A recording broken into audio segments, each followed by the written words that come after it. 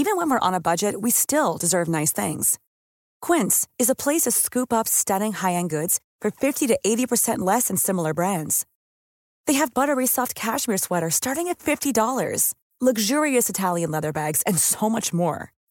Plus, Quince only works with factories that use safe, ethical, and responsible manufacturing. Get the high-end goods you'll love without the high price tag with Quince. Go to quince.com/style for free shipping and 365-day returns.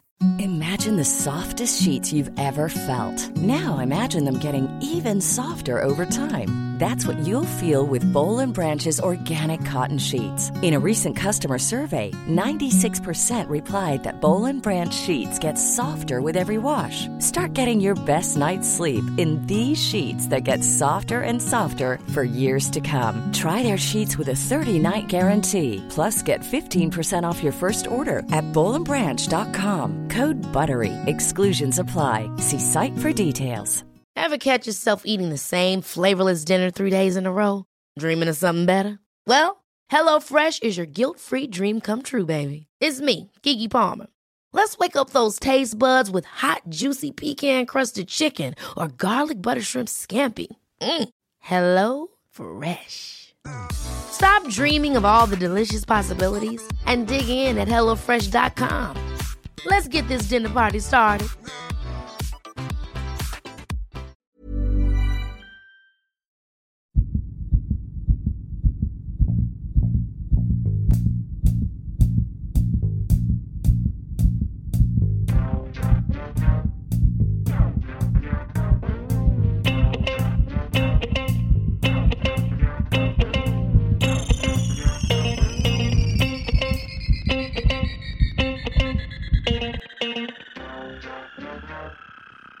Welcome, everybody, to another episode of Dr. Matt and Dr. Mike's Medical Podcast.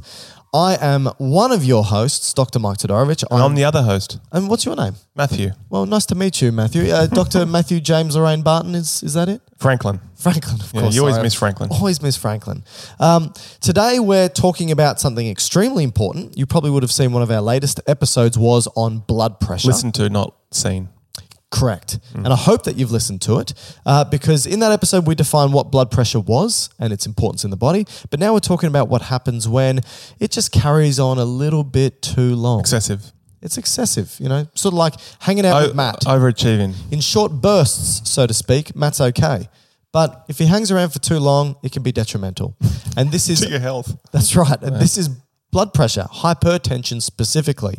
So what we're going to talk about today is we're going to define hypertension, talk about the different ways it's measured and categorized, and then we're going to take a look at the pathophysiology or cause of hypertension.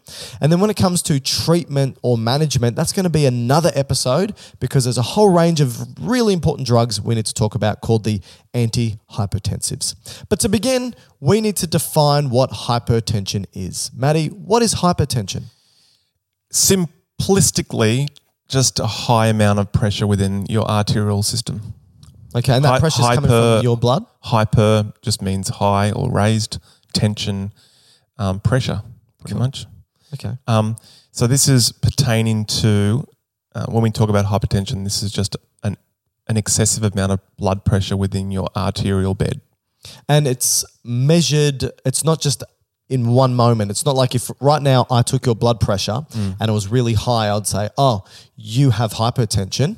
I could say that right now you've got elevated blood pressure. Or you could be hypertensive. Yeah, but you wouldn't be a patient who has hypertension. Maybe not get the diagnosis of hypertension. So when do you get that? I think technically you need to measure it at least twice and you need to do it on separate times. Right. So it can't just be at one sitting.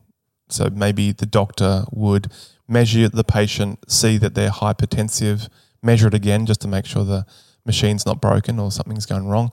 And then that reconfirms the first one and then they might invite them back 2 weeks later. For dinner? No. Well, no, definitely not. And if that was, again, hypertensive, then they would make a more probable diagnosis that they have hypertension. And it's not uncommon for GPs or doctors to get their patients to record their own blood pressure at home. Yep. Right? And we'll talk about that because sometimes there are conditions or times where a person might get a bit anxious and stressed by having people measure their blood pressure, and that might actually bump it up and give them a kind of false positive.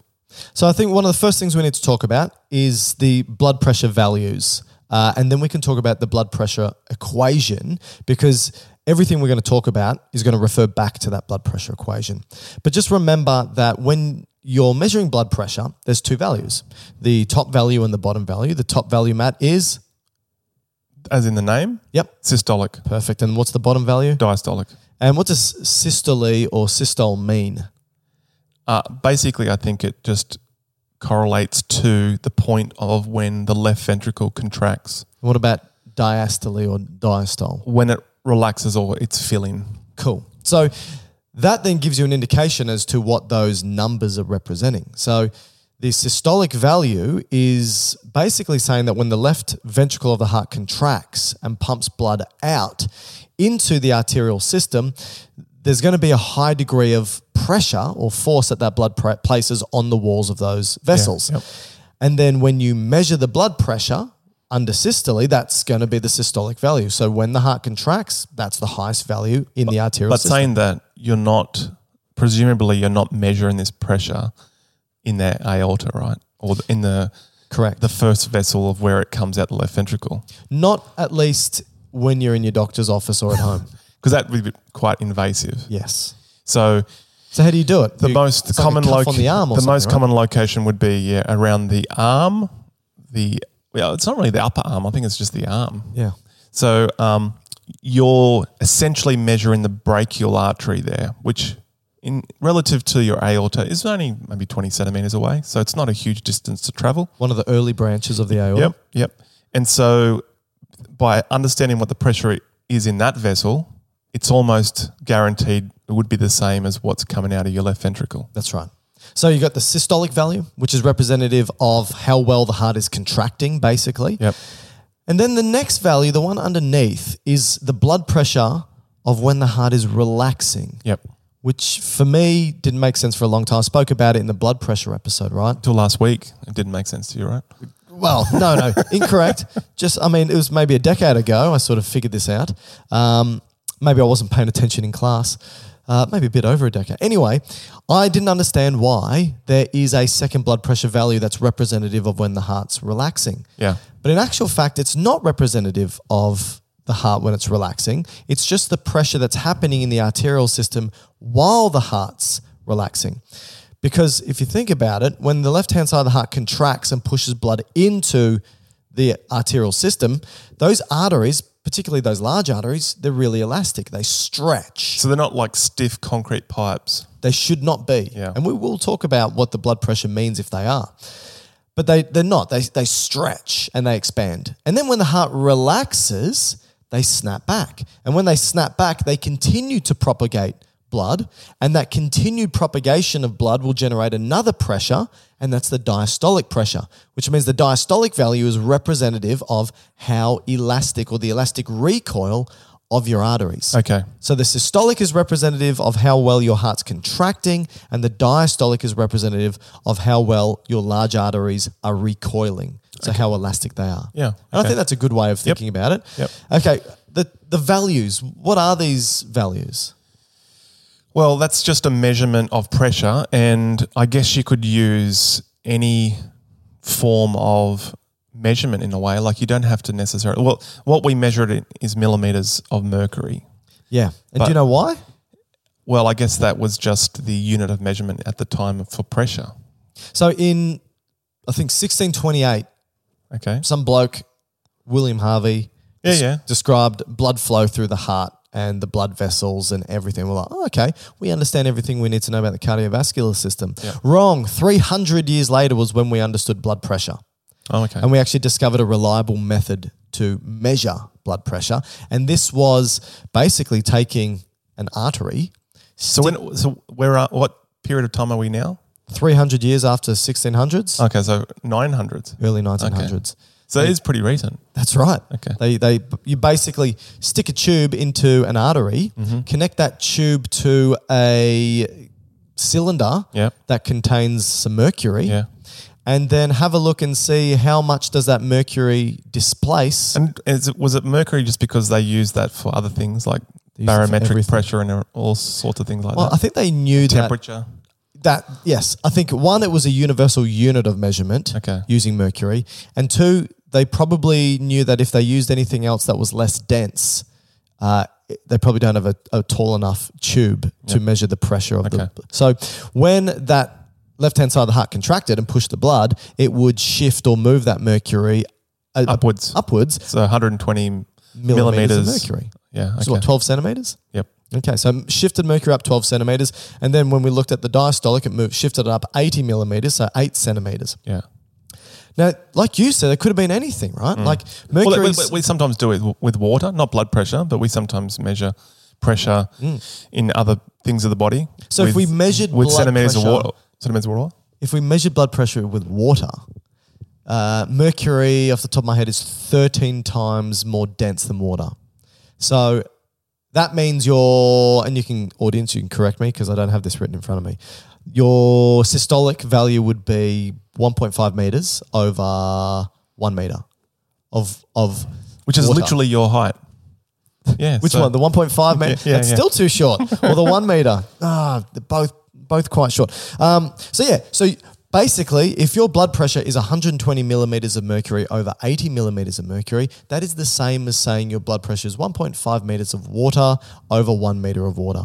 And but it doesn't matter. That's not the point. The point is we just needed a unit of measurement to know what the blood pressure was. And generally speaking, 120 over 80 is what we term the normal blood pressure. Now, here's the thing.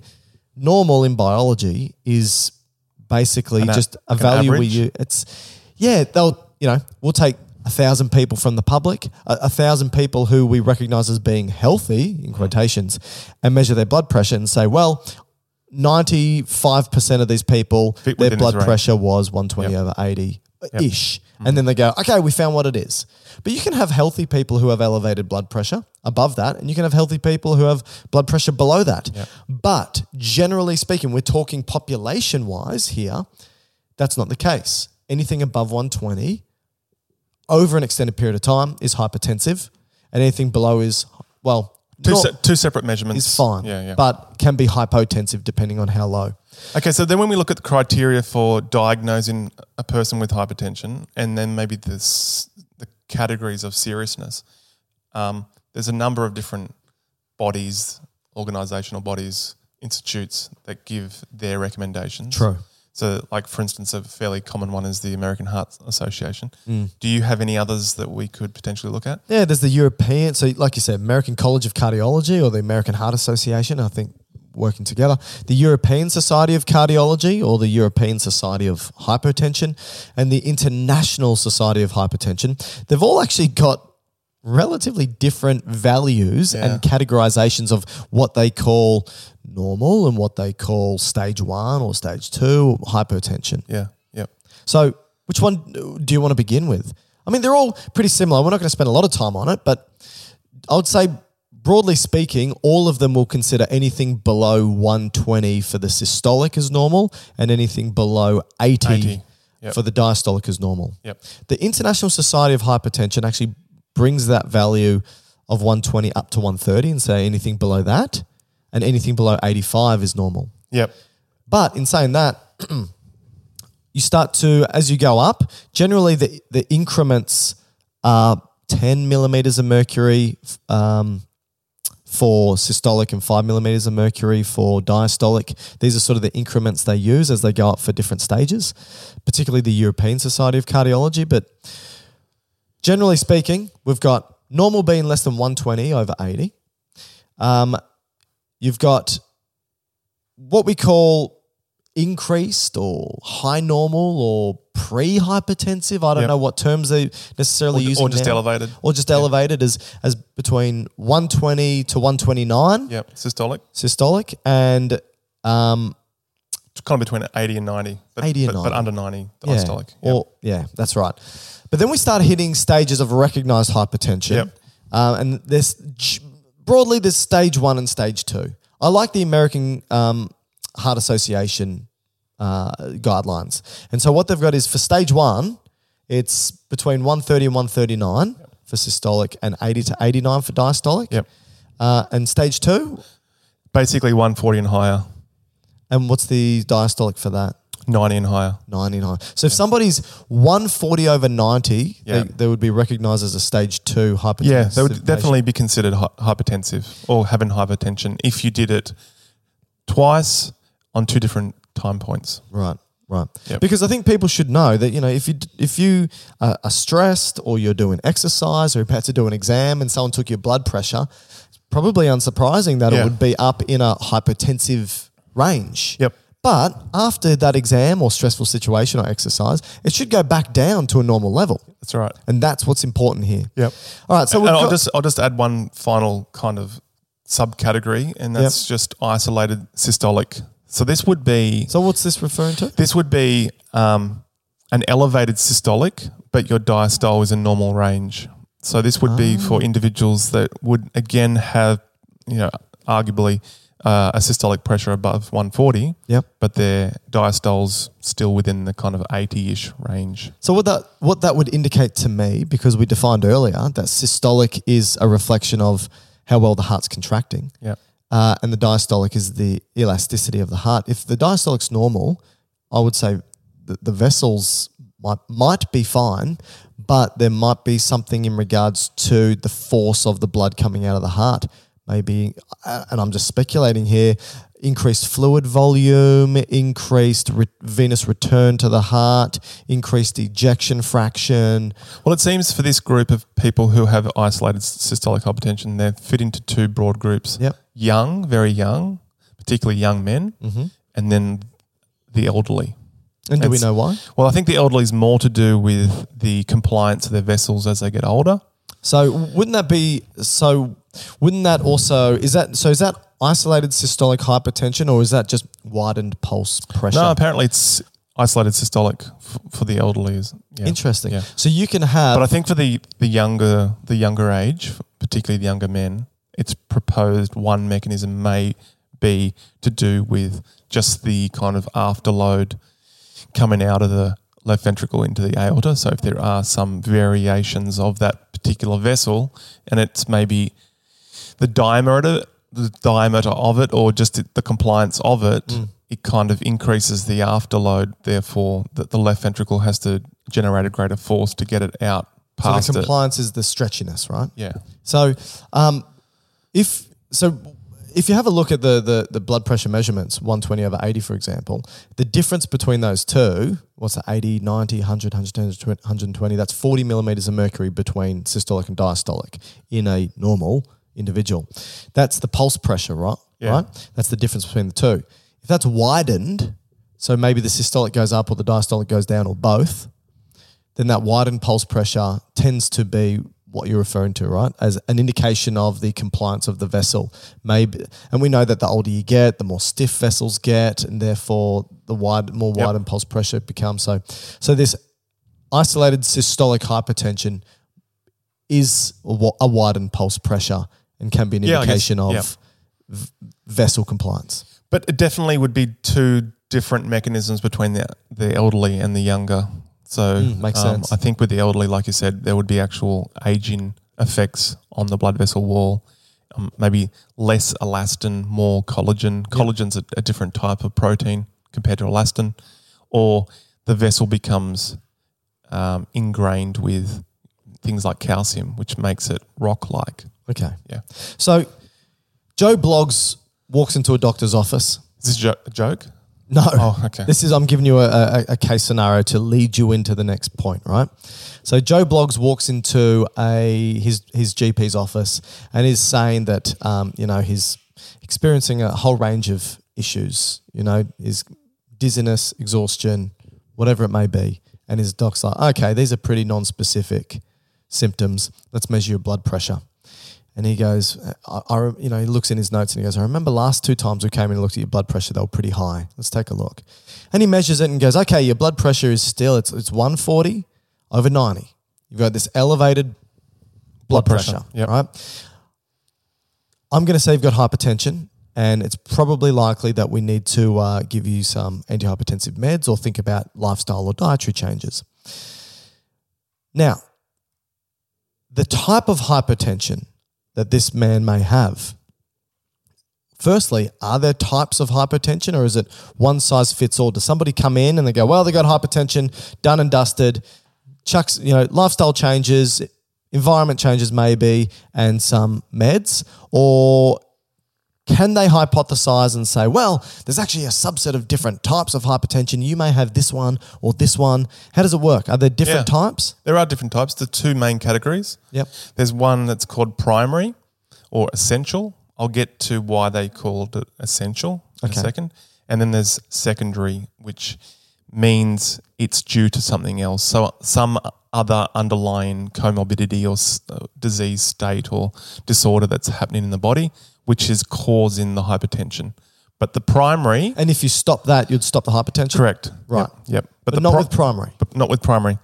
The primary, which is actually is the most common type. So that would be 90 to 95% of individuals with hypertension would have a primary category. They'd be in the primary category. Oh, so most people with hypertension are primary. Yep. And so the reason why it's called essential is because I don't know the dates here, but historically it was known as we age, our blood pressure would go up, and they thought that it was essential to have an increase in blood pressure to perfuse your organs. Oh, so they thought it was normal. I thought it was normal. Right. So they thought it was essential to get an increased blood pressure as you got older. Does that mean they didn't do anything about it? No, that's as far as I looked. Makes sense. Now, but saying this, with Joe Bloggs as an example. Yeah. Is that his name? I can't remember. Yeah, I think it was Joe Bloggs. Basically, a quarter of the population fit into this group of people just going along in their everyday life, not aware of having hypertension. Yes. And that's why it's known as the silent killer, because so many people have it without being aware of it. That's right. I mean, if you look at the US specifically, and we're not in the US, we're in Australia, but I think the stats are comparable, is that 50% of adults in the US have hypertension. 50% of those, so the quarter that you stated, are undiagnosed. They don't know they've got hypertension, like you said, the silent killer. And of those that do know they've got hypertension, 50% of those, so again, a quarter in total, are being treated inappropriately. Not in the sense that malpractice or anything like that, but the treatment is not sufficient to mitigate their hypertension. Yeah, right. Now, people might be saying, who cares? Why do we care? Hypertension is a huge killer. Yeah. I mean, hypertension is the most modifiable risk factor for cardiovascular disease. So in 2017, 10.4 million people died due to elevated or high blood pressure. Yeah, and so with that, just to reinforce that point, if you have hypertension and it's poorly managed, the likelihood of you dying from heart is 1 in 2. Likelihood of me dying from heart complications or ischemic heart disease. Oh yeah, is what? So 1 in 2 people who aren't managing their hypertension, wow, they will die. 1 in 2 of them will die from ischemic heart disease, or 1 in 3 will die from a stroke. Okay, so it's a huge thing to consider, and it's something that we really need to address. It's probably one of the reasons why when you go see your GP for a checkup, they pretty much always do your blood pressure.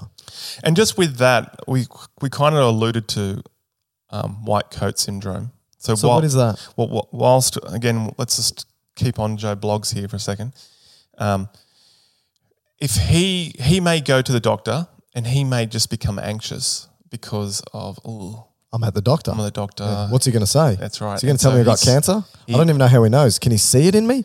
Oh no, what's going on? He's going to say I'm going to have to change my life? He may just all of a sudden get this stress response. Yeah. And then between 10 to 30% of individuals have this phenomenon where when they get measured by a health professional, their blood pressure will go up. Yeah. So that sometimes, again, leads to a false positive outcome. And so probably the most accurate way of diagnosing blood pressure, it could be done, is to do at home measurements or ongoing 24-hour, where you just have a blood pressure cuff going up and down throughout a 24-hour period. Right. And that would give a good indication of how your blood pressure is throughout the whole day.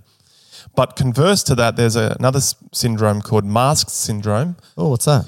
It's the opposite. So you actually go down in front of the health professional, and it's normally higher. So Why is that? Is that a vagal response, or is that because people are more people are more relaxed? Maybe it's that. I don't know. But that's a reverse phenomenon. I visit my GP so much, that's probably me. My BP is always quite But again, low. I guess a take-home point here, either in the white coat or the mask, is probably the best way to do it would be a kind of an ongoing blood pressure measurement when you are in periods of relaxation at home and so you forth. can buy them from the chemist or pharmacy pretty cheap and easy. All right. So going back to Joe Blogg's essential? Yes. Yep. So essential being primary, and that's about 90 to 95% of individuals fit this category. Mm-hmm. Basically, this means we're not 100% sure what's causing it, but a lot of people sit into this particular category. All right. And the secondary, you said something else is causing the hypertension, and if we stop that thing, we stop the hypertension. Yeah. But that only accounts for 5 to 10% of total cases. Yeah. All right. What's next? What about before we go into the patho, are there risk factors? Are there things that put people into risk groups? Like, are there certain people within the population that are more at risk of developing hypertension? Yeah, there would be.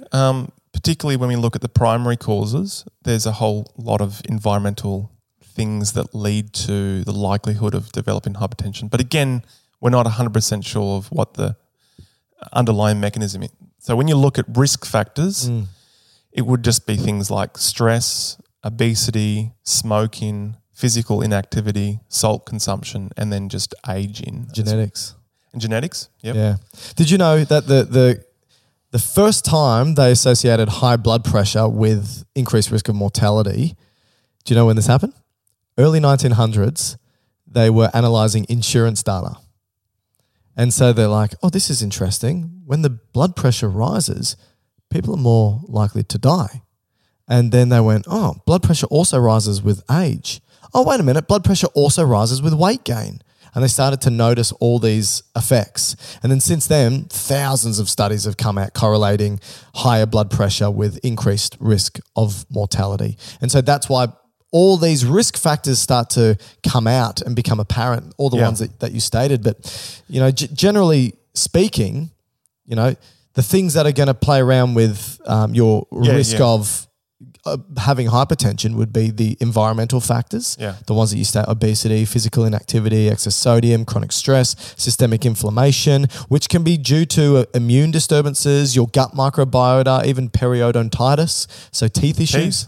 Yep. Wow. Having a preterm birth or even having a low birth weight, and air pollution as well. Strangely, they also said noise pollution, but I didn't look into that, and I'm not sure what the mechanism. Maybe stress and sleep. Yeah, so they're environmental factors. These are changeable things potentially, depending on your socioeconomic status. They may or may not be changeable. Yeah. There's the genetic factors, like you alluded to. So we can get to. Do we want to go through with a couple of these?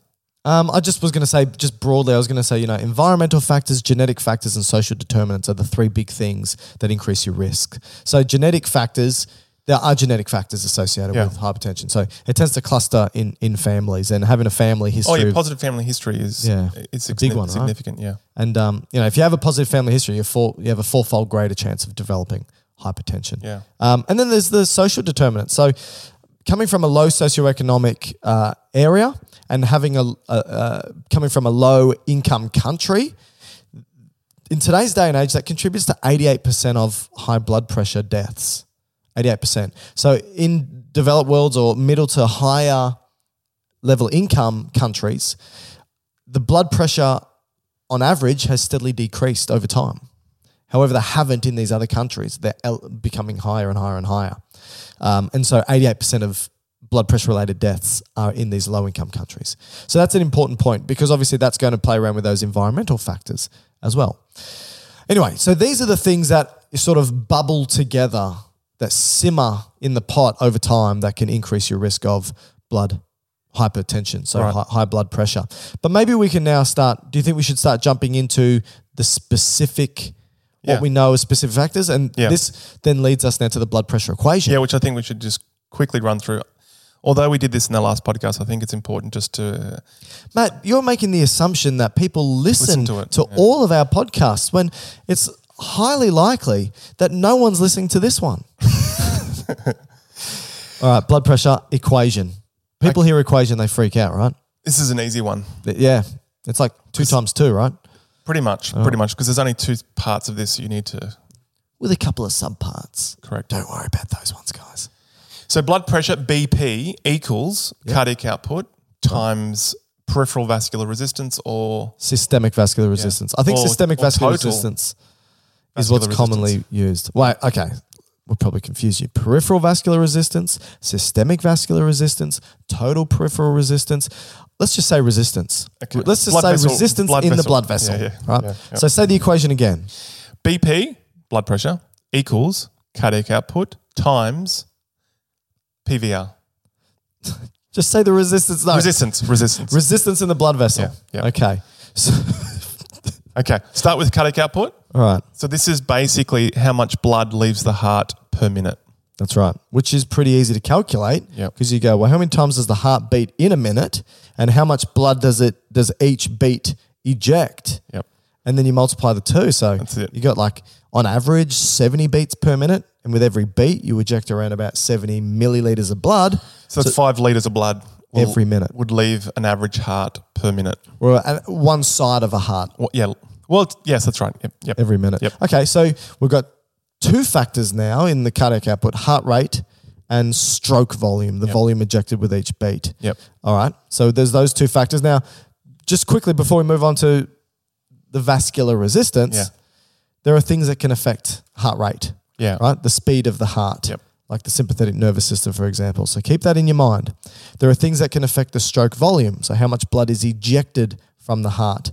And this can include things like the contractility of the heart, so how well it contracts. And how much is loaded into the heart. Yes, so blood volume. Blood volume. Just think blood volume. Or blood return, All right. Now, vascular resistance. Yep.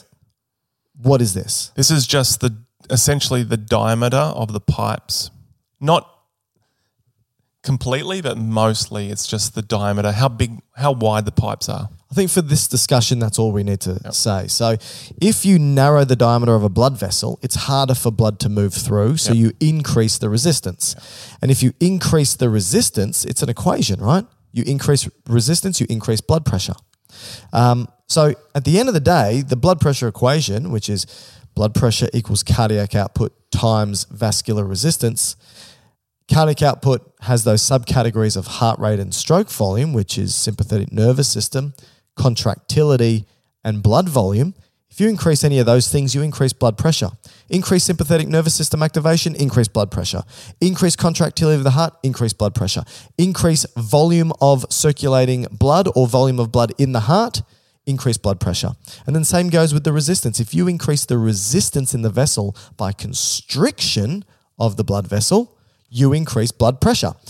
Now, everything we're going to talk about now in regards to the causes or the pathophysiology of hypertension works off this formula. Throw it back to that. Keep that in your mind. Write it down and go, okay, how does this increase blood pressure through one or more of these particular mechanisms? Yeah.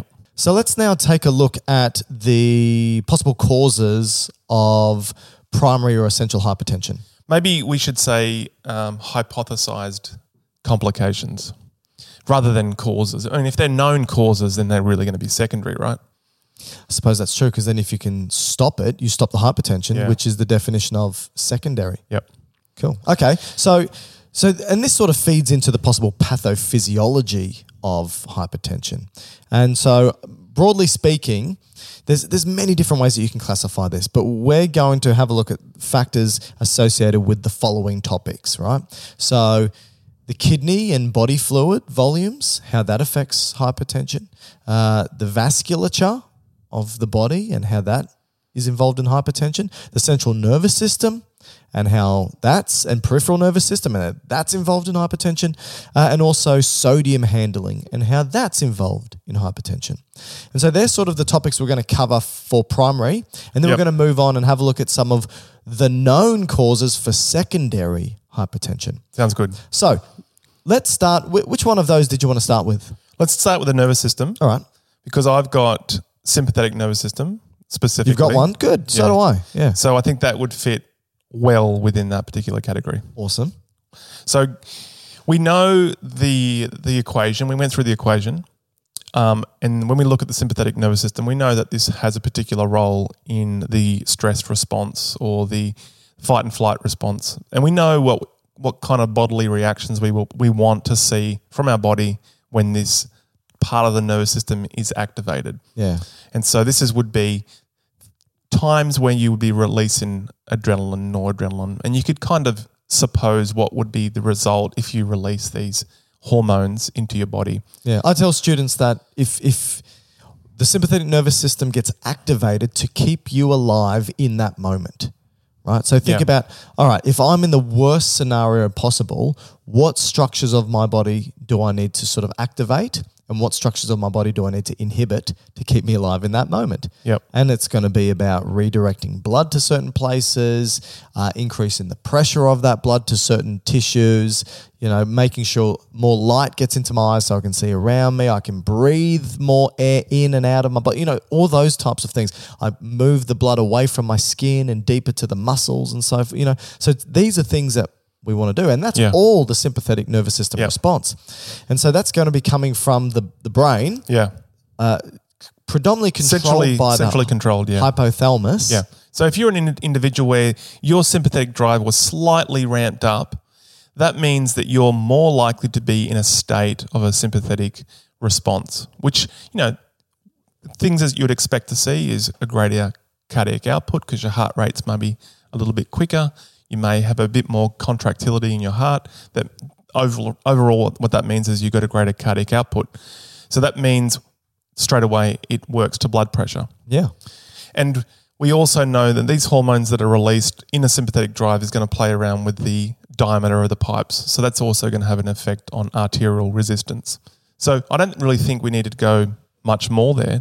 Well, what I wanted to add is that obviously the sympathetic nervous system is going to have a whole bunch of efferents. So neurons exiting the central nervous system going to target organs. And the three major target organs we need to highlight here associated with blood pressure. One is going to be the heart. So sympathetic nervous system is going to speak to the sinoatrial node and the atrioventricular node of the heart. So that's part of the conduction system. So it speeds the heart rate up. Yep. Remember, heart rate was one of those values in the blood pressure equation. It also talks to the myocardium, the heart muscle, and increases the contractile force. Remember, contraction was one of the factors in the blood pressure equation. But it also goes to the blood vessels and pretty much tells most of the arterioles to constrict. And if you narrow the diameter, like you just said, you increase the resistance, increasing the blood pressure. And then finally, the sympathetic nervous system goes to the adrenal gland and tells it to release catecholamines like adrenaline, and that circulates through the entire bloodstream and basically does the exact same as what we just said and amps that up. Yeah. So again, you get a further increase in blood pressure. Yep. The other thing is that the sympathetic nervous system travels to the kidneys and tells the kidneys to release an important renin. Yes, an important hormone, which I think leads us to the next topic, which is the kidneys and the role of the kidneys in blood pressure. Because the sympathetic nervous system does travel to the kidneys and says, hey, can you release all those important hormones that you release and play around with that increases blood pressure for us? Which then begs the question, why the hell would the kidneys be responsible for regulating or increasing blood pressure? Oh, that's a question to me. That's to you, Matt. Well, there's no one else in the room, so... I thought you were asking yourself. Okay. Okay. Well, like we said... I could answer it. Last podcast, the kidney gets pretty much a fifth of blood volume at any given time. So it's a very good organ for knowing... So a fifth of 5 litres is 1 litre. Yeah. So 1 litre a minute of blood is going to the kidneys, which are fairly small organs. So they are very well situated to try to work out how much blood pressure is in the system and how much blood volume is being moved around. And if it senses that there's a problem with either the pressure or the volume that's being brought to the kidneys, it will say, look, I'm a bit unsure here, I'm a bit frightened and upset, or I'm not sure what the term you're going to use or the kidneys would use. You can personify the kidneys as much as you like. Anthropomorphize them. Yeah, that's right. We better do something here to save the body. Okay? So why would the kidneys care if the blood pressure or blood volume drops? Well, one of the main functions of the kidneys is to filter blood, and to filter blood, it needs quite a big push-in pressure. So it needs a pressure to force blood through a filtration membrane. And it has to do 120 mils per minute it needs. Yeah, so it needs a head of steam to force, the plasma out of a blood vessel through a sieve to be able to filter the blood to do its job as a filtering agent. And if there's not enough pressure, it can't do that filtering job. Yeah. And so the kidneys basically become redundant. They've got no job to do. Got all these metabolic byproducts accumulating in the blood, which can become toxic and then quite deadly very quickly. And so the kidney's like, oh, look, there's a problem with the pressure or the volume. We better do something here. So one of the things we can do is just chuck a chemical into the blood called renin, and that's going to do a whole lot of downstream effects, which I'm not sure if you want to talk about. Yeah, I think very briefly. Okay. So we've done an entire podcast on this system called the renin-angiotensin-aldosterone system. Super important, particularly when it comes to blood pressure, because its entire job is think negative feedback for homeostasis. The stimulus is a drop in blood pressure or blood volume, and the outcome that it elicits is an increase in blood pressure or blood volume. So basically, what happens is that your kidneys will sense the drop in blood pressure or blood volume and release renin. All right. Now, it can do it a couple of ways. There's actually 3 ways that renin can be released, and these are all important when it comes to understanding blood pressure and management of blood pressure. So first is the blood vessels that are entering the filtration units of the kidneys, called afferent arterioles. If the blood pressure in those afferent arterioles has dropped, they will release renin. The blood vessels will release renin. Okay. They're called granular cells. That's number one. Number one.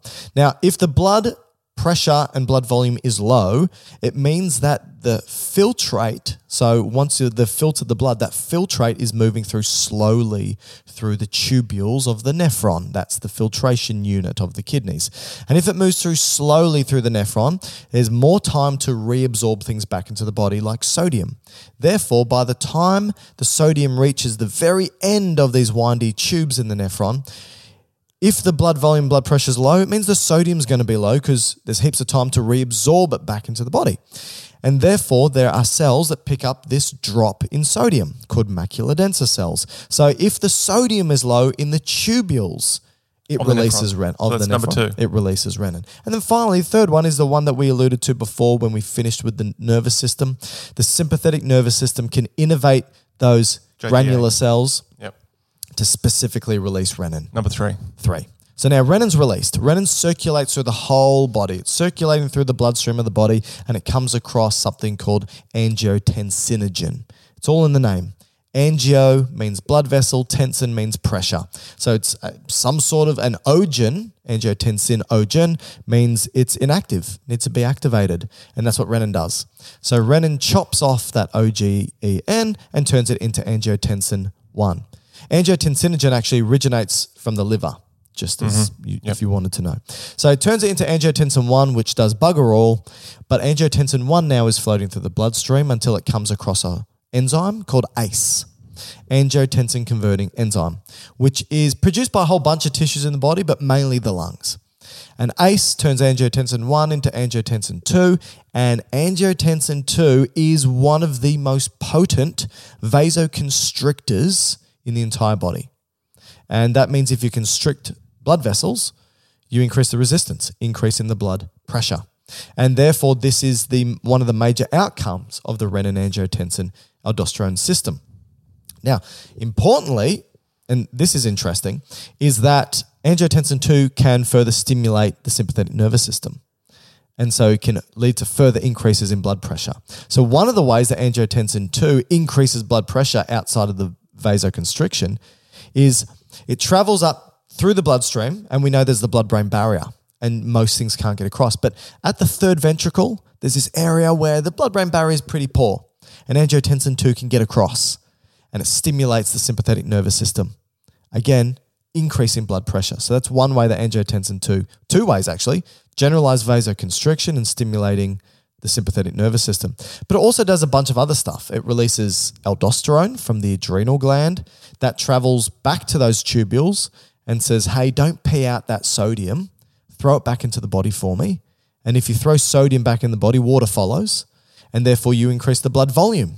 And like we said with the blood pressure equation, you increase volume of blood, you increase blood pressure.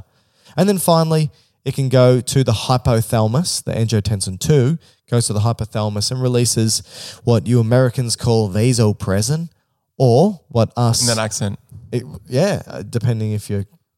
Vasopressin? Where's that? Yeehaw? That's Texas. Anyway. We apologise. Yeah, I'm so sorry. Americans. I'm so sorry. Everyone's turned off now. ADH is what we call it, antidiuretic hormone, which does something similar to aldosterone, but instead of throwing sodium back, it just throws the water back into the body from the kidneys, increasing blood volume, increasing blood pressure. Ever catch yourself eating the same flavorless dinner 3 days in a row? Dreaming of something better? Well, HelloFresh is your guilt-free dream come true, baby. It's me, Keke Palmer. Let's wake up those taste buds with hot, juicy pecan-crusted chicken or garlic butter shrimp scampi. Hello Fresh. Stop dreaming of all the delicious possibilities and dig in at HelloFresh.com. Let's get this dinner party started. One size fits all seemed like a good idea for clothes. Nice dress. It's a t-shirt. Until you tried it on. Same goes for your healthcare. That's why United Healthcare offers a variety of flexible, budget-friendly coverage for medical, vision, dental, and more. So whether you're between jobs, coming off a parent's plan, or even missed open enrollment, you can find the plan that fits you best. Find out more about United Healthcare coverage at uh1.com. That's uh1.com. So the reason why this whole system's super important to talk about is because in one of our future episodes where we talk about antihypertensive drugs or blood pressure medications, we'll focus on this particular mechanism. Yes, exactly. Okay. So that's important. So that's the role of the kidneys when it comes to maintaining blood pressure, or at least increasing blood pressure. Or primary hypertension. And did you know, sorry, just to interrupt, that the kidneys of hypertensive animals, right? What does that mean? If you've got animals that have high blood pressure, okay, take the kidneys out of them, transplant them into animals that don't have high blood pressure, it gives them high blood pressure. Really? So there is something... What animals are you talking about here? It's none of your business, right? But there is something about the kidneys and the renin-angiotensin-aldosterone system that is probably an important cause of essential or primary hypertension.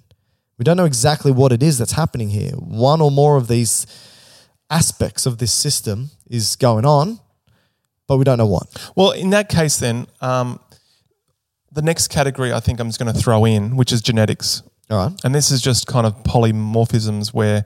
What's a polymorphism, Matthew? I think Did you do your PhD in genetics? But you've just spoken for the last 20 minutes, so I'm not going to let you come in.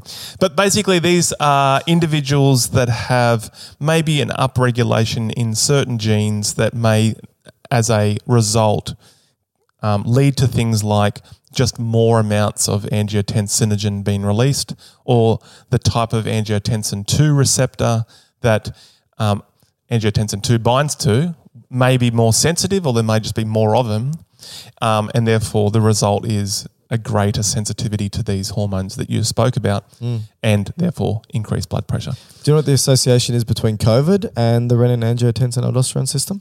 Or didn't the SARS-CoV-2 bind to ACE2 receptors? Correct. What's the difference between ACE2 and the ACE that we just spoke about? So angiotensin converting It's just enzyme. a modification. Does the opposite. Okay. So ACE that we just spoke about, angiotensin converting enzyme, converts angiotensin 1 to angiotensin 2. And like we said, angiotensin 2 boosts blood pressure. But ACE2, which is where SARS-CoV-2 bind to, that reduces blood pressure. Came from Does the a opposite. hypertensive bat. Maybe. So there's questions now about the role that SARS-CoV-2 can play in blood pressure and blood pressure control. And they were asking questions about, well, should hypertensive patients stop their high blood pressure medications if they get COVID-19? And they didn't know, and some studies came out. Well, basically, we don't know. The evidence is inconclusive at the moment, but they're still having a look. Okay. So anyway, just thought I'd throw that in. That's Good where segue, the ACE comes in. Vasculature? So that basically, keep going. So So these are going to be, well, when you talk about vascular, this is obviously going to feed into the arterial resistance. Yes. Right? But this is distinct to what we spoke about with this, just the sympathetic effect on the vasculature. So this is more inherent to the vascular itself. Yeah. So more like local control. Yeah, or certain states that an individual may develop in their life that would result in the arterial pipes becoming either rigid or at a smaller diameter. Perfect. Yeah. And so a classic one would anything that narrows the lumen, right? So a classic example would be just aging, unfortunately. The type of connective tissue in a blood vessel, in an artery, we would like it to be elastic, like, what you would see in underpants, where they can... What are you doing looking in underpants? Well, what are you seeing in underpants? How they stretch but recoil. Oh, the underpants themselves. Yes. Sorry, right. because you did just say looking in underpants. Yeah, well, hobby of mine. That hobby is going to get you in a little bit of trouble, I think. So we know what I'm meaning there, right? I don't know if we do. So the elastic material... The elastic material in the underpants. Yeah, let's move away from the underpants. So yes, it's stretchy. You're basically saying which allows it to recoil. So it makes it compliant. So as you get older, you lose that elasticity, and you may replace it with. So older people have tighter underpants. Yeah, more rigid underpants. Right. More calcified undies. Yeah.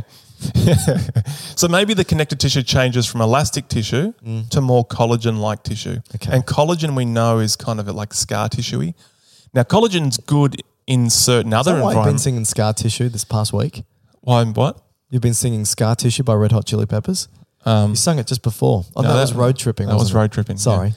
Yeah. Anyway, so collagen as a connective tissue is more for tensile strength. So we use that in like ligaments. Yeah. Not so good for arteries. Probably not. So what that would result in is an artery that is more rigid and not forgiving. Yeah. And so that can then lead to a bump up in pressure. Now, if you further that with a process that we've done a podcast on, atherosclerosis, and you throw things into the blood vessel that makes the blood vessel, rock-like, and this could be calcium, that would also change your arteries. We're talking about you as an example in the atherosclerosis episode. Probably right. Would make also the blood vessels smaller in diameter and less compliant. And these things would increase arterial resistance and therefore blood pressure. And interestingly, the problem here is that this can be a cause of high blood pressure, but can also be feeding back onto atherosclerosis. Be a result of it too, right? Which is an issue because it's this self-perpetuating cycle. Issue. So the stiffening, like you said, of these large conduit arteries that usually happens in arteries like the aorta and coronaries and carotids and things like that. Like you said, caused by aging, obesity can do it, diet. And this is where the environmental factors still going, aging, smoking, things like that. So yeah, like you said, these are the environmental factors that come into play. But it's not just the stiffening, Matthew, of these large arteries. It's also other structural perturbations that can occur that narrow the lumen of even like smaller vessels like the arterioles, those that have smooth muscle. So anytime you have muscle, you can get muscular hypertrophy, right?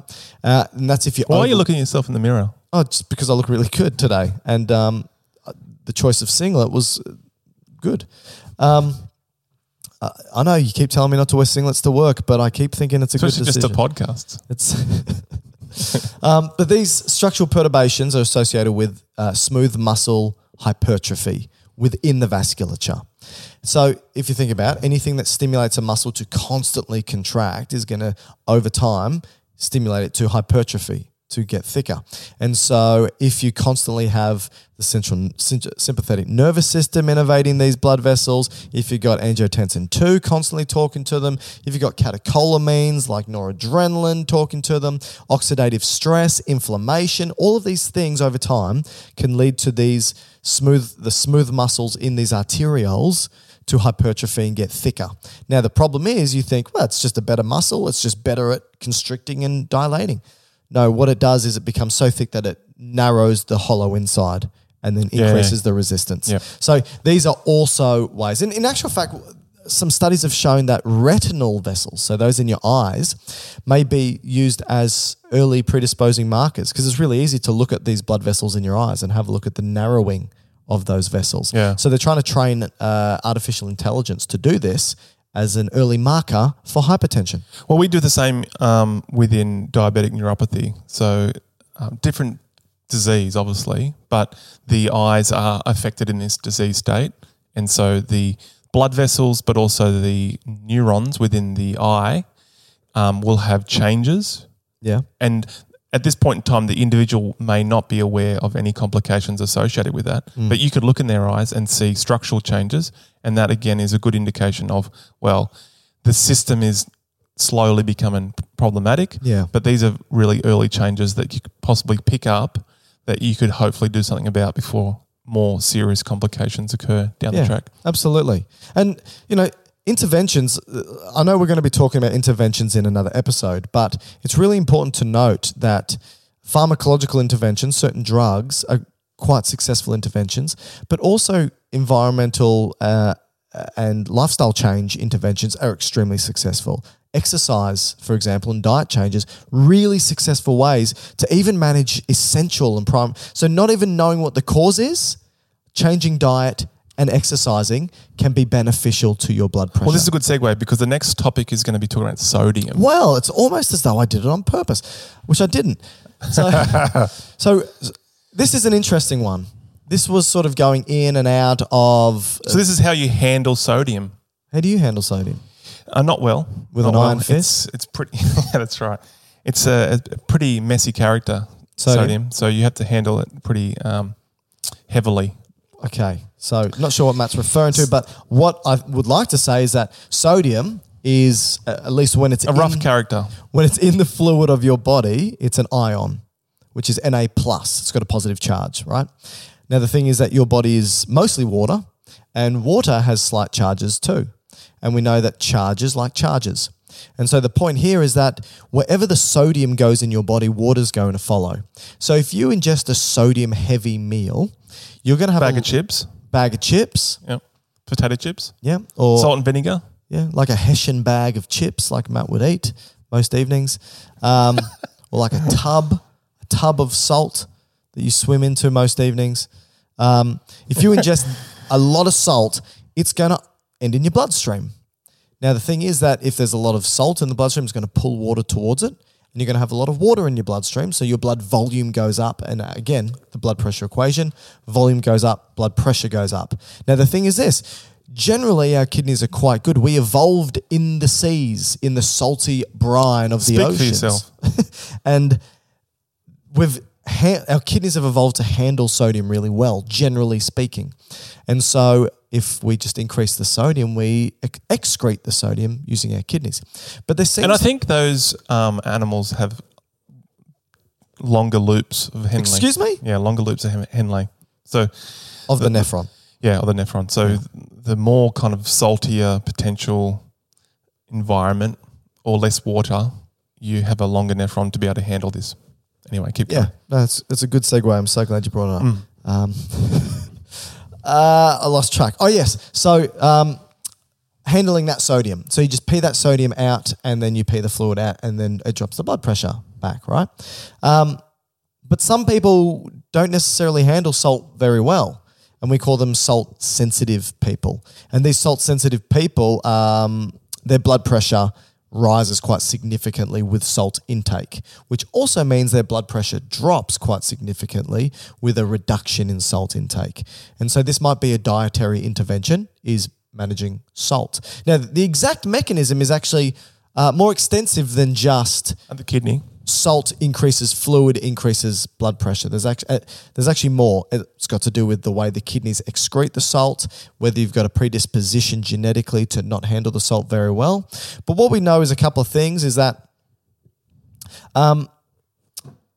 salt sensitivity is present in about 50% of hypertensive people, right? And Primary? Primary. Okay. Yeah. And about 25% of normotensive people, so people who don't have hypertension, are also salt sensitive. Again, this simply just means that when they ingest salt, their blood pressure significantly changes. So it goes up It goes up. transiently during that bucket of chips. That's right. That's right. Strangely, salt sensitive people, their vasculature isn't as dynamic as others in regards to being able to change appropriately, narrowing or dilating in response to this salt, to try and manage the blood pressure changes. So for those who aren't salt sensitive, the increase in salt and increase in volume may mean they can very quickly change the diameter of their blood vessels to compensate the blood pressure changes. But the salt sensitive people don't. So which means that salt sensitive people, it's not just the volume, it's also the downstream effects of how their body tries to respond to the volume changes to try and mitigate the blood pressure changes. And in addition, the salt can go straight to your brain too and trigger the sympathetic nervous system.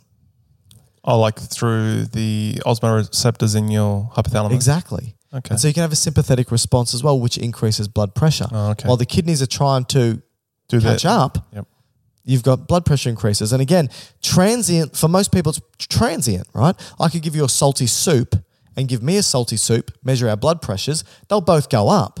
But if one of us is salt sensitive, it may take a lot longer for that to go down again, right? Because of the way we handle that salt.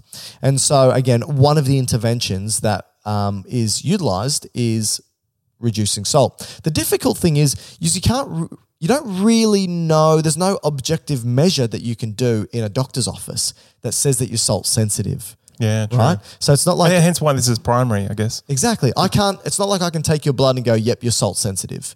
Or even, I mean, besides reduce salt in your diet, you can't really do anything about it anyway, And that's right? why the general consensus is you just tell hypertensive patients to reduce their salt intake if possible. Because the harm of reducing salt is minimal compared to the possible damage that can be caused by if somebody is possibly salt sensitive. Yeah. Does that make sense? It does. So, yeah, is there anything else you'd like to add for essential or primary hypertension? I think we've covered the main other part is just the environmental, but we spoke about that pretty early on. That just comes down to stress, obesity, smoking, physical inactivity, like you said, salt consumption and age, but they all fit into the other components somewhat anyway. Yeah. So I think it's time to move to secondary. What do we think? I think that is awesome. So with secondary hypertension, this is hypertension where there is a known or recognizable cause for the elevation of blood pressure. And because its prevalence is low, like 5% of all hypertensive cases, it's not always cost effective or worth the time to do, a big diagnostic workup. exploration. Yeah, exactly. For every person that comes in with hypertension. Because the outcome's the same, right? You just use drugs to manage it. And there's so many people coming in with hypertension, right? But there are clues that a clinician can use to sort of figure out whether, maybe this person does have a secondary cause of hypertension. Because if they do have it... Then you could probably explore it to reverse it or remove it. So what are some of these clues, right? So one of which is something called resistive hypertension or resistant hypertension. Refractive. Oh, is that another name for it? Yeah. Where it remains elevated even if they're on up to 3 different antihypertensive drugs. Okay, so they might come into the clinic, the general practitioner just sees it as hypertension, puts them on meds, at this point doesn't care too much if it's primary or secondary, just throws some meds at them, but they're not responding to the meds. That's right. The blood pressure stays high. And that's even if one of them's a diuretic. Okay. Right? So, but generally 3. I thought you mean one of the patient or the... No, the drug that they're taking. Okay. Now, another clue could be if the hypertension develops in somebody who's younger than 30, but they don't have the risk factors. So hypertension does exist in people under 30, definitely, but they've generally You mean got some- primary? Yeah. Yes. But here we're looking at Secondary. potential So, clues for so younger secondary. people come in with hypertension. But they don't have the risk factors. So okay. Yeah. If they've got severe hypertension, but it's also associated with some end organ damage, so maybe acute kidney injury, some degree of like cardiac hypertrophy or heart failure and edema associated with it. So they've got these other symptoms associated with an end organ failure. Okay. That could be a clue. Hypertension, that's associated with electrolyte problems. So the electrolytes are out of whack. Okay. Right? Maybe if the age of onset is before puberty, that's probably too young to have some sort of essential or primary hypertension.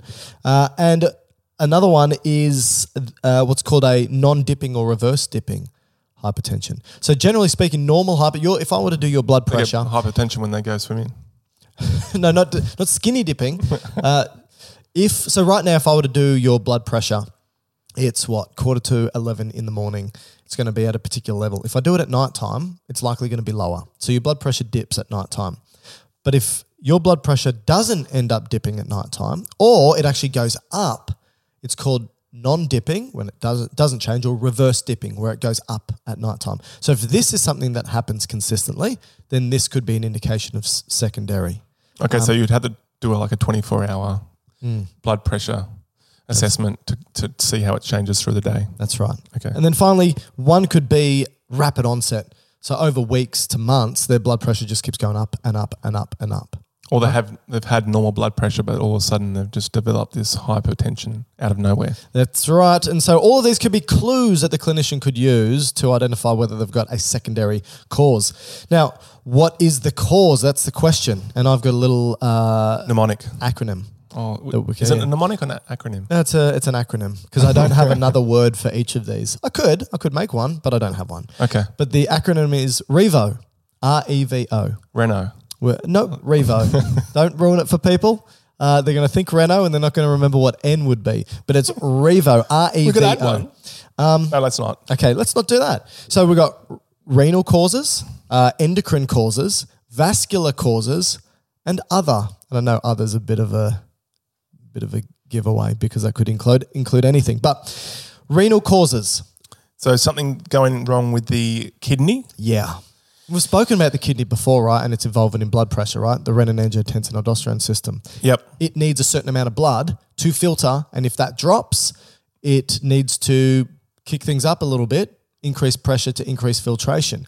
But if the kidney's buggered, if it's not working properly, like they've got chronic kidney disease Yep. or renal artery stenosis, it's not filtering the blood, right? Yeah. So what might it do? Well, it's going to compensate for that because in a way it is it kind of holds. If you look at blood pressure as a homeostatic mechanism, it's kind of the receptor and the control center. Yeah, true. And so it would think, they've got a problem with blood pressure here.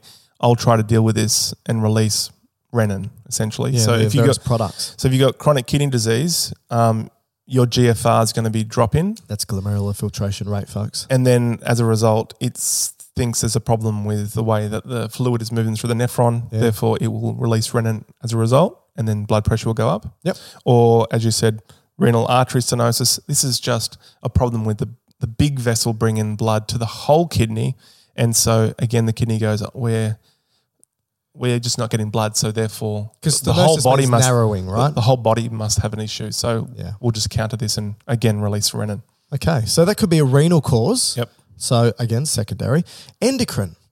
So there's There's quite a few here. Yeah, there's some hormones that can be released that can increase blood pressure, and often they're the hormones that are associated already that we've spoken about with increasing blood pressure, but also think sympathetic nervous system as well, and hormones associated there. So, for example, primary aldosteronism.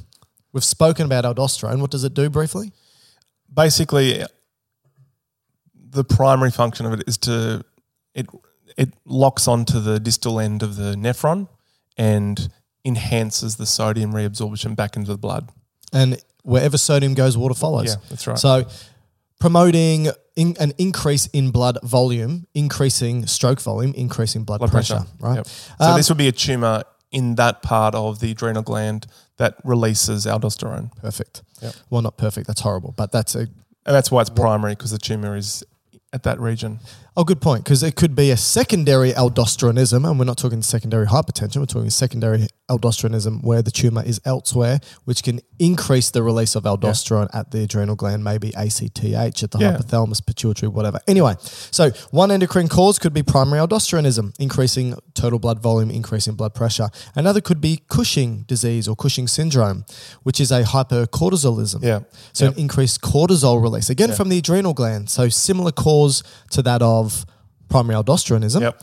And cortisol stimulates, it's that stress hormone. Mm-hmm. It gets triggered in times of stress generally, but also helps stimulate sympathetic nervous system and increases blood pressure. Yep. And then you've got probably also Cushing, I'd imagine if it's primary as well, there'll probably be some release of the mineral corticoid as well. So well, that's true. It will go together. Absolutely true. Yeah. And hyper and hypothyroidism. What's going on here? Well, hyper, we know that has a role. Well, I shouldn't say hyper. Let's just go back to T3, T4, which are the hormones released from the thyroid gland. They have a role in kind of upregulating or enhancing the effect of the sympathetic nervous system in the body, bumping up your metabolism and tissues that need to be used with a faster metabolism. So your heart being one of those organs.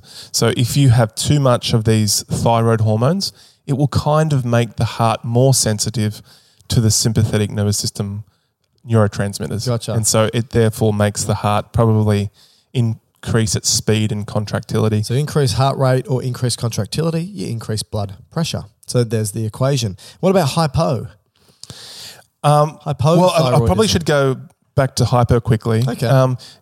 We spoke about its effect on the heart, but it also has an effect on blood vessels, and it seems to do the opposite for some reason, that it causes more vasodilation than vasoconstriction. So even in hyper? In hyper, yeah. So you've got heart rate increasing, contractility increasing, but generally when those things happen, you'd have blood vessels contracting to increase blood pressure because it's dilating. So that'd actually be a drop to some degree in peripheral vascular resistance with hyper. But it seems to be that it's countered by the heart being more of an effect. And that may overwhelm, still increasing blood pressure. So then does that mean in hypothyroidism? It's the opposite. Right.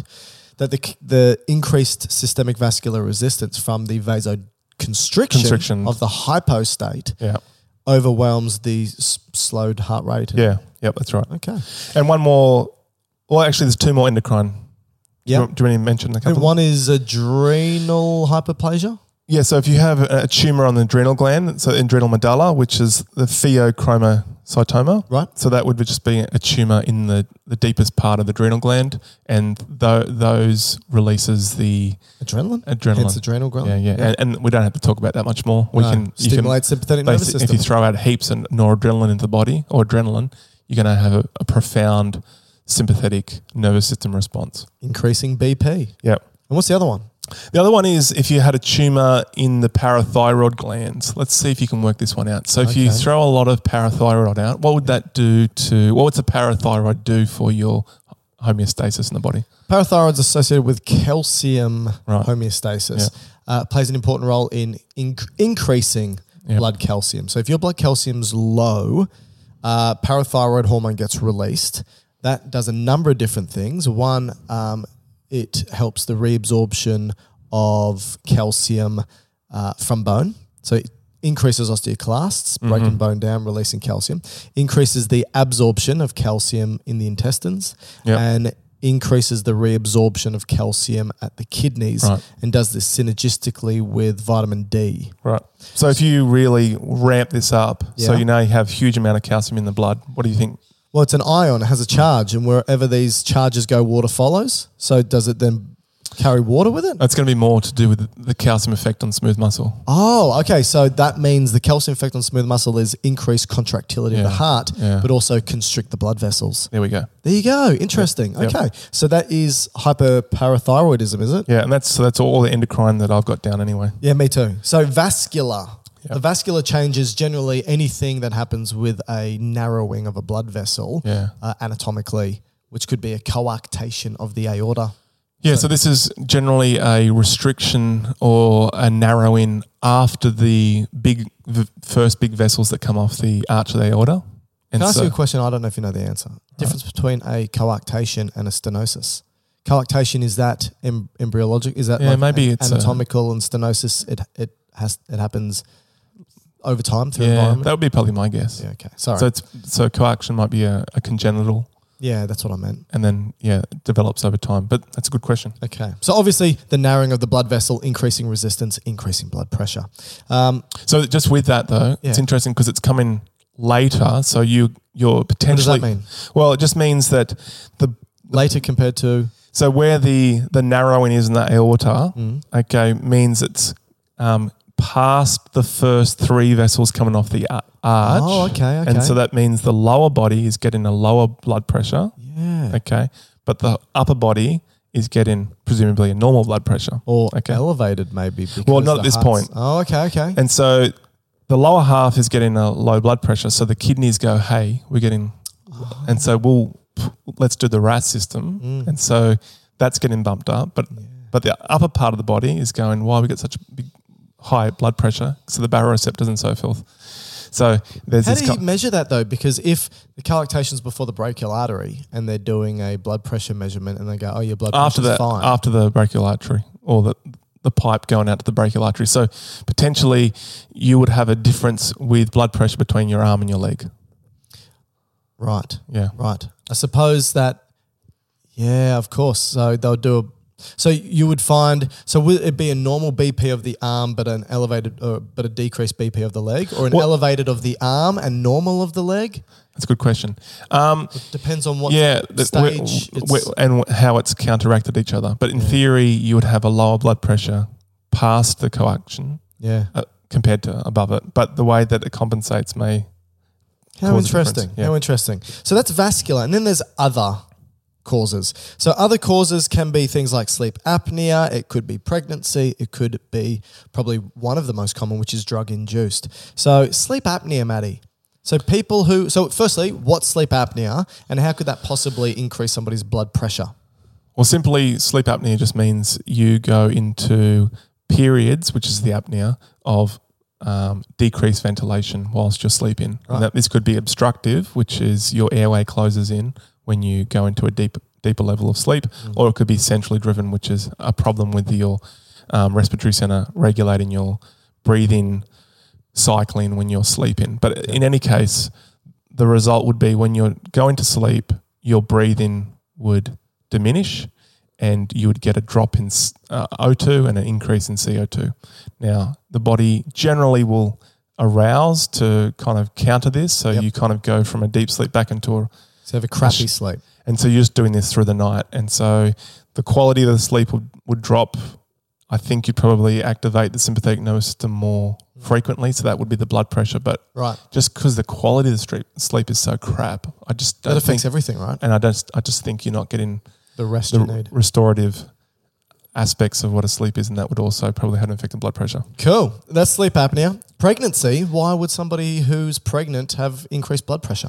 Well, I think... not talking preeclampsia here, which is a separate topic. I think generally that just a blood volume increase would have an effect. But why is your blood volume increased? Well, you've got another thing that's growing within you. Baby, I believe it's called. But so it requires more blood too, right? That's right. It needs more blood itself. And then the hormonal effect from being pregnant would have... I think it has an effect on edema. So you have just more fluid in your body, and probably the way that interacts with the sympathetic nervous system as well. Cool. And then finally, drug-induced. Now, there's so many medications or drugs, now whether it be illicit or not. Cocaine. Cocaine's one of them, which can increase your blood pressure. Where you just get rid of the drug, you get rid of the hypertension. Yep. Cocaine being one, obviously loves playing around with the adrenaline that's available, or noradrenaline, norepinephrine in the body, increasing its availability, increasing the sympathetic effects. Is that generally the mechanism for in regards at least to the stimulants. Yes. Yeah. For those, that's right. The methamphetamines, amphetamines, and so forth, increasing sympathetic effect. But then you've got, certain drugs that can increase sodium reabsorption. So again, if you're more sodium in the body, more water's in the body, higher blood volume, higher blood pressure. And even herbal remedies have a whole range of effects. I think like St. John's wort maybe, just off the top of my head, might increase blood pressure, but there's a whole range. And they can also play around with other medications that you're on, which can also increase your blood pressure. So there's a whole range of just a couple of medications. This is not a drug, but just a couple of neurological conditions that will have an effect with blood pressure, which I think is important to note. If you have an increased intracranial pressure within your skull. Yep, that's what the cranium is. What essentially happens is this triad comes about to try to counter the low blood flow into, because your skull is a fixed system, or a fixed, what would you say, vault? It's a cranial vault, yep. And if something increases the contents within the skull, so that could be blood or tissue. What's the third one? I always miss this one. You can have... Or maybe just CSF. Yeah, that's right. So blood, tissue, or cerebral spinal fluid. So if one of those three increase, the pressure within your skull increases. Do you know what the triad's called? Is it Cushing. Cushing triad, that's right. So what then happens is you have less blood flow into your brain. Yeah. Okay. And so what then happens is the body goes, we need to counter this. How do we counter this? Is we'll whack up your blood pressure. So and then the triad being systemic blood pressure goes up, heart rate goes down, and your respirations become disordered. Yeah. And that's the three. Okay. But if you get this increase in blood pressure, particularly after head injury, that's an indication you might have increased intracranial pressure. Yep. The other one, which is more closer to some of the research that we do with spinal cord injury, particularly if the spinal cord injury is around mid-thoracics, you could develop an autonomic dysreflexia, which is, again, a bit like the coaction, where half your body is telling you one thing and the other half is doing it. And so you can get a super high blood pressure from something fairly innocuous like an extended bladder or something that's happening in the lower region. Yeah, absolutely. And then you can get a blood pressure over 200. Wow. So, and you don't want that because that can be life-threatening. Yep. Just quickly, do you have more neuro? No, that's it. I just wanted to talk about some more drugs because I think these are some important drugs that can cause hypertension. So non-steroidal anti-inflammatory drugs, NSAIDs, right? They block prostaglandins, which, remember, prostaglandins dilate blood vessels. So a chronic use of those can constrict blood vessels or worsen existing hypertension. I spoke about sodium-containing drugs, antidepressants, such as those that increase the amount of serotonin and noradrenaline, your sympathetic nervous system. Decongestants, because they contain phenylephrine or pseudoephedrine, which is obviously sympathomimetic. You've got, herbal supplements, St. John wort, I did say that. These other ones I've never heard of before, ephedra and yohimbine. Never heard of those. Corticosteroids, that makes sense. Prednisone, that goes with that goes with Cushing syndrome. That's right. And mineralocorticoids, same thing. Here's one we forgot about. So you did talk about cocaine and we spoke about methamphetamines, but chronic use of EPO, erythropoietin. Just thicker blood. Thicker blood, increasing vascular resistance. There's a couple of others, but there we go. Now, management of hypertension. How is it managed? Well, let's leave manage. I think basically we'll do management in the next podcast when we do the drugs. But just really quickly, I'll just go through some of the significant complications with unmanaged hypertension. So this is long-standing hypertension. Yes. For many years. If it's not well managed, what are the body parts, body regions that can potentially become problematic? I walk in. I've got hypertension. My blood pressure is 160 over 100. It's been like that for a year now. It's unmanaged. I haven't bothered getting it sorted. What could be some of the problems that I'm experiencing associated with this hypertension? This hypertension is a risk factor for what? Okay, let's go. Matt? Let's go head to toe. Okay, start at my head. What's going on? Start with your brain. Start with your brain. Yep. Hypertension, long-standing hypertension is quite a significant risk factor. It's the largest risk factor for hemorrhagic stroke. So this is stroke where the blood vessel breaks in the brain and bleeds out. So it's just because there's a lot of pressure in the hose. Yeah, but also just the change in the blood vessel over time with such high shear force. It just changes its tissue composition, which then leads to its likelihood of rupturing. And you can also think about when a blood vessel bifurcates or splits in two, which it does all the time. You know, where it branches, the branching point is the weakest point of the vessel as well. And you can get aneurysms in those areas, and that's a higher likelihood of it bursting and bleeding out. The others would just be small vessel hemorrhages, which aren't the same as the big hemorrhagic strokes, but still having those minor bleeds is obviously going to cause problems over time. You could check on this through MRI scanning. That would be one way of looking at the vasculature of the brain and whether it has vulnerabilities. Whilst we're still in the head, we might as well just look at the eyes quickly. Yeah, let's do it. And so the retina can also have changes within the vasculature at the back. And so if that is affected, then your vision will start to deteriorate over time. Probably runs fairly closely with diabetes as well. So this is a retinopathy. And it's just because both are susceptible to the blood vessels or the vasculature of the retina are susceptible to both hypertension and chronic effects of hyperglycemia. Yep. Going slightly inferiorly, we get to the heart. Okay. So probably what's wrong with my heart? The main things that will go wrong with the heart with long-standing hypertension would be ischemic heart disease. So that's the anginas and the MIs. Yep. Okay. We'd also have, if your heart has had to work against a high blood pressure for many, many years, this is afterload, it's going into hypertrophic state, and then that ultimately will eventually lead to it going into a failure. So enlarged heart, cardiomegaly, maybe one ventricular wall's thicker than another, maybe both are thick, alters the way it contracts, alters the way it fills, alters the way it gets fed. Yep. And there can be a whole range of effects there. Yep. Then we keep going inferiorly, we go to the kidneys. So the kidneys would then potentially induce a nephropathy. Which what about the vessels? Are we getting... that's going to be the last one. Sorry. The nephropathy, which is going to be basically kidney changes due to the hypertension. Again, this is one of the biggest causes of nephropathy, which is an end stage, or leading to an end stage renal failure. So is this because the blood pressure is so high it's over-filtrating and it damages the filtration membrane? Remember, again, the kidney has its auto-regulation. So if the pressure's too high going into the kidney, it will do certain compensatory mechanisms. Myogenic response constricts it. But because, a bit like what we saw in the brain blood vessels, the same thing will happen in the blood vessels in the kidneys, particularly the glomerulus. It will change its structure, the way that it operates, the mesangial cells, all those things, and that affects the way that it processes filtrate and so forth, which then leads to... So it's the remodeling that occurs in response. And again, to it's a bit like what we spoke about with the eye.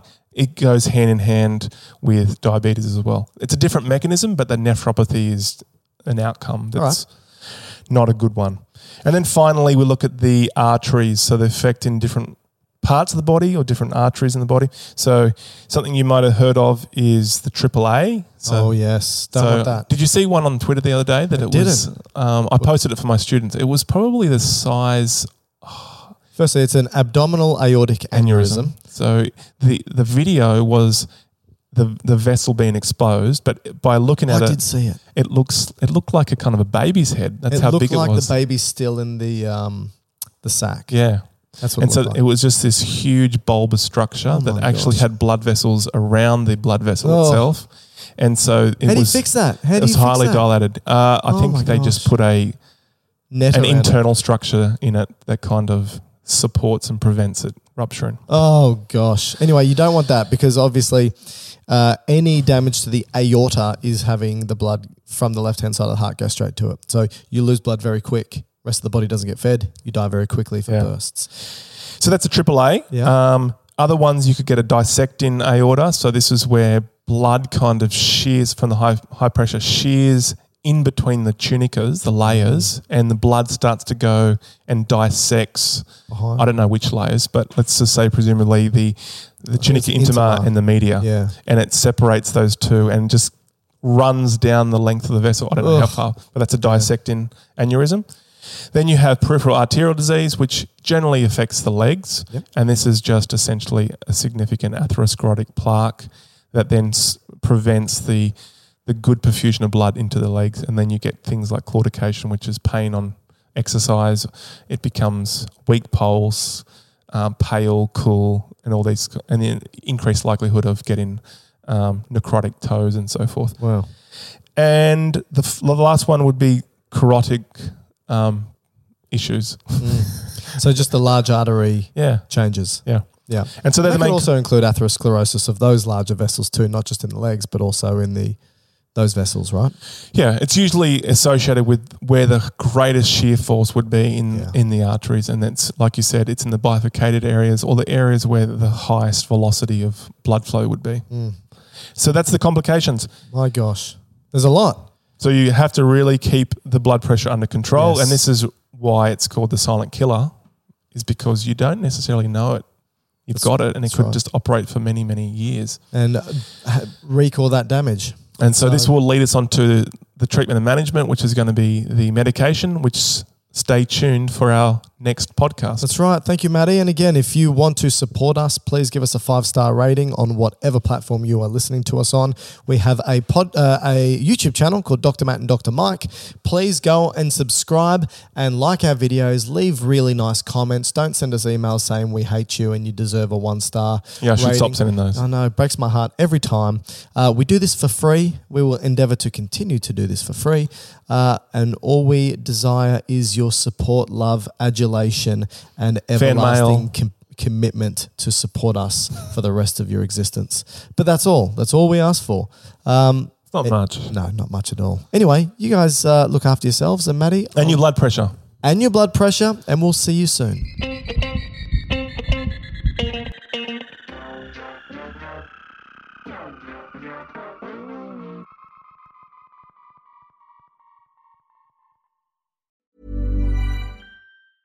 Ever catch yourself eating the same flavorless dinner 3 days in a row? Dreaming of something better? Well, HelloFresh is your guilt-free dream come true, baby. It's me, Keke Palmer. Let's wake up those taste buds with hot, juicy pecan-crusted chicken or garlic butter shrimp scampi. Hello Fresh. Stop dreaming of all the delicious possibilities and dig in at HelloFresh.com. Let's get this dinner party started. Even when we're on a budget, we still deserve nice things. Quince is a place to scoop up stunning high-end goods for 50 to 80% less than similar brands. They have buttery soft cashmere sweaters starting at $50, luxurious Italian leather bags, and so much more. Plus, Quince only works with factories that use safe, ethical, and responsible manufacturing. Get the high-end goods you'll love without the high price tag with Quince. Go to quince.com/style for free shipping and 365-day returns.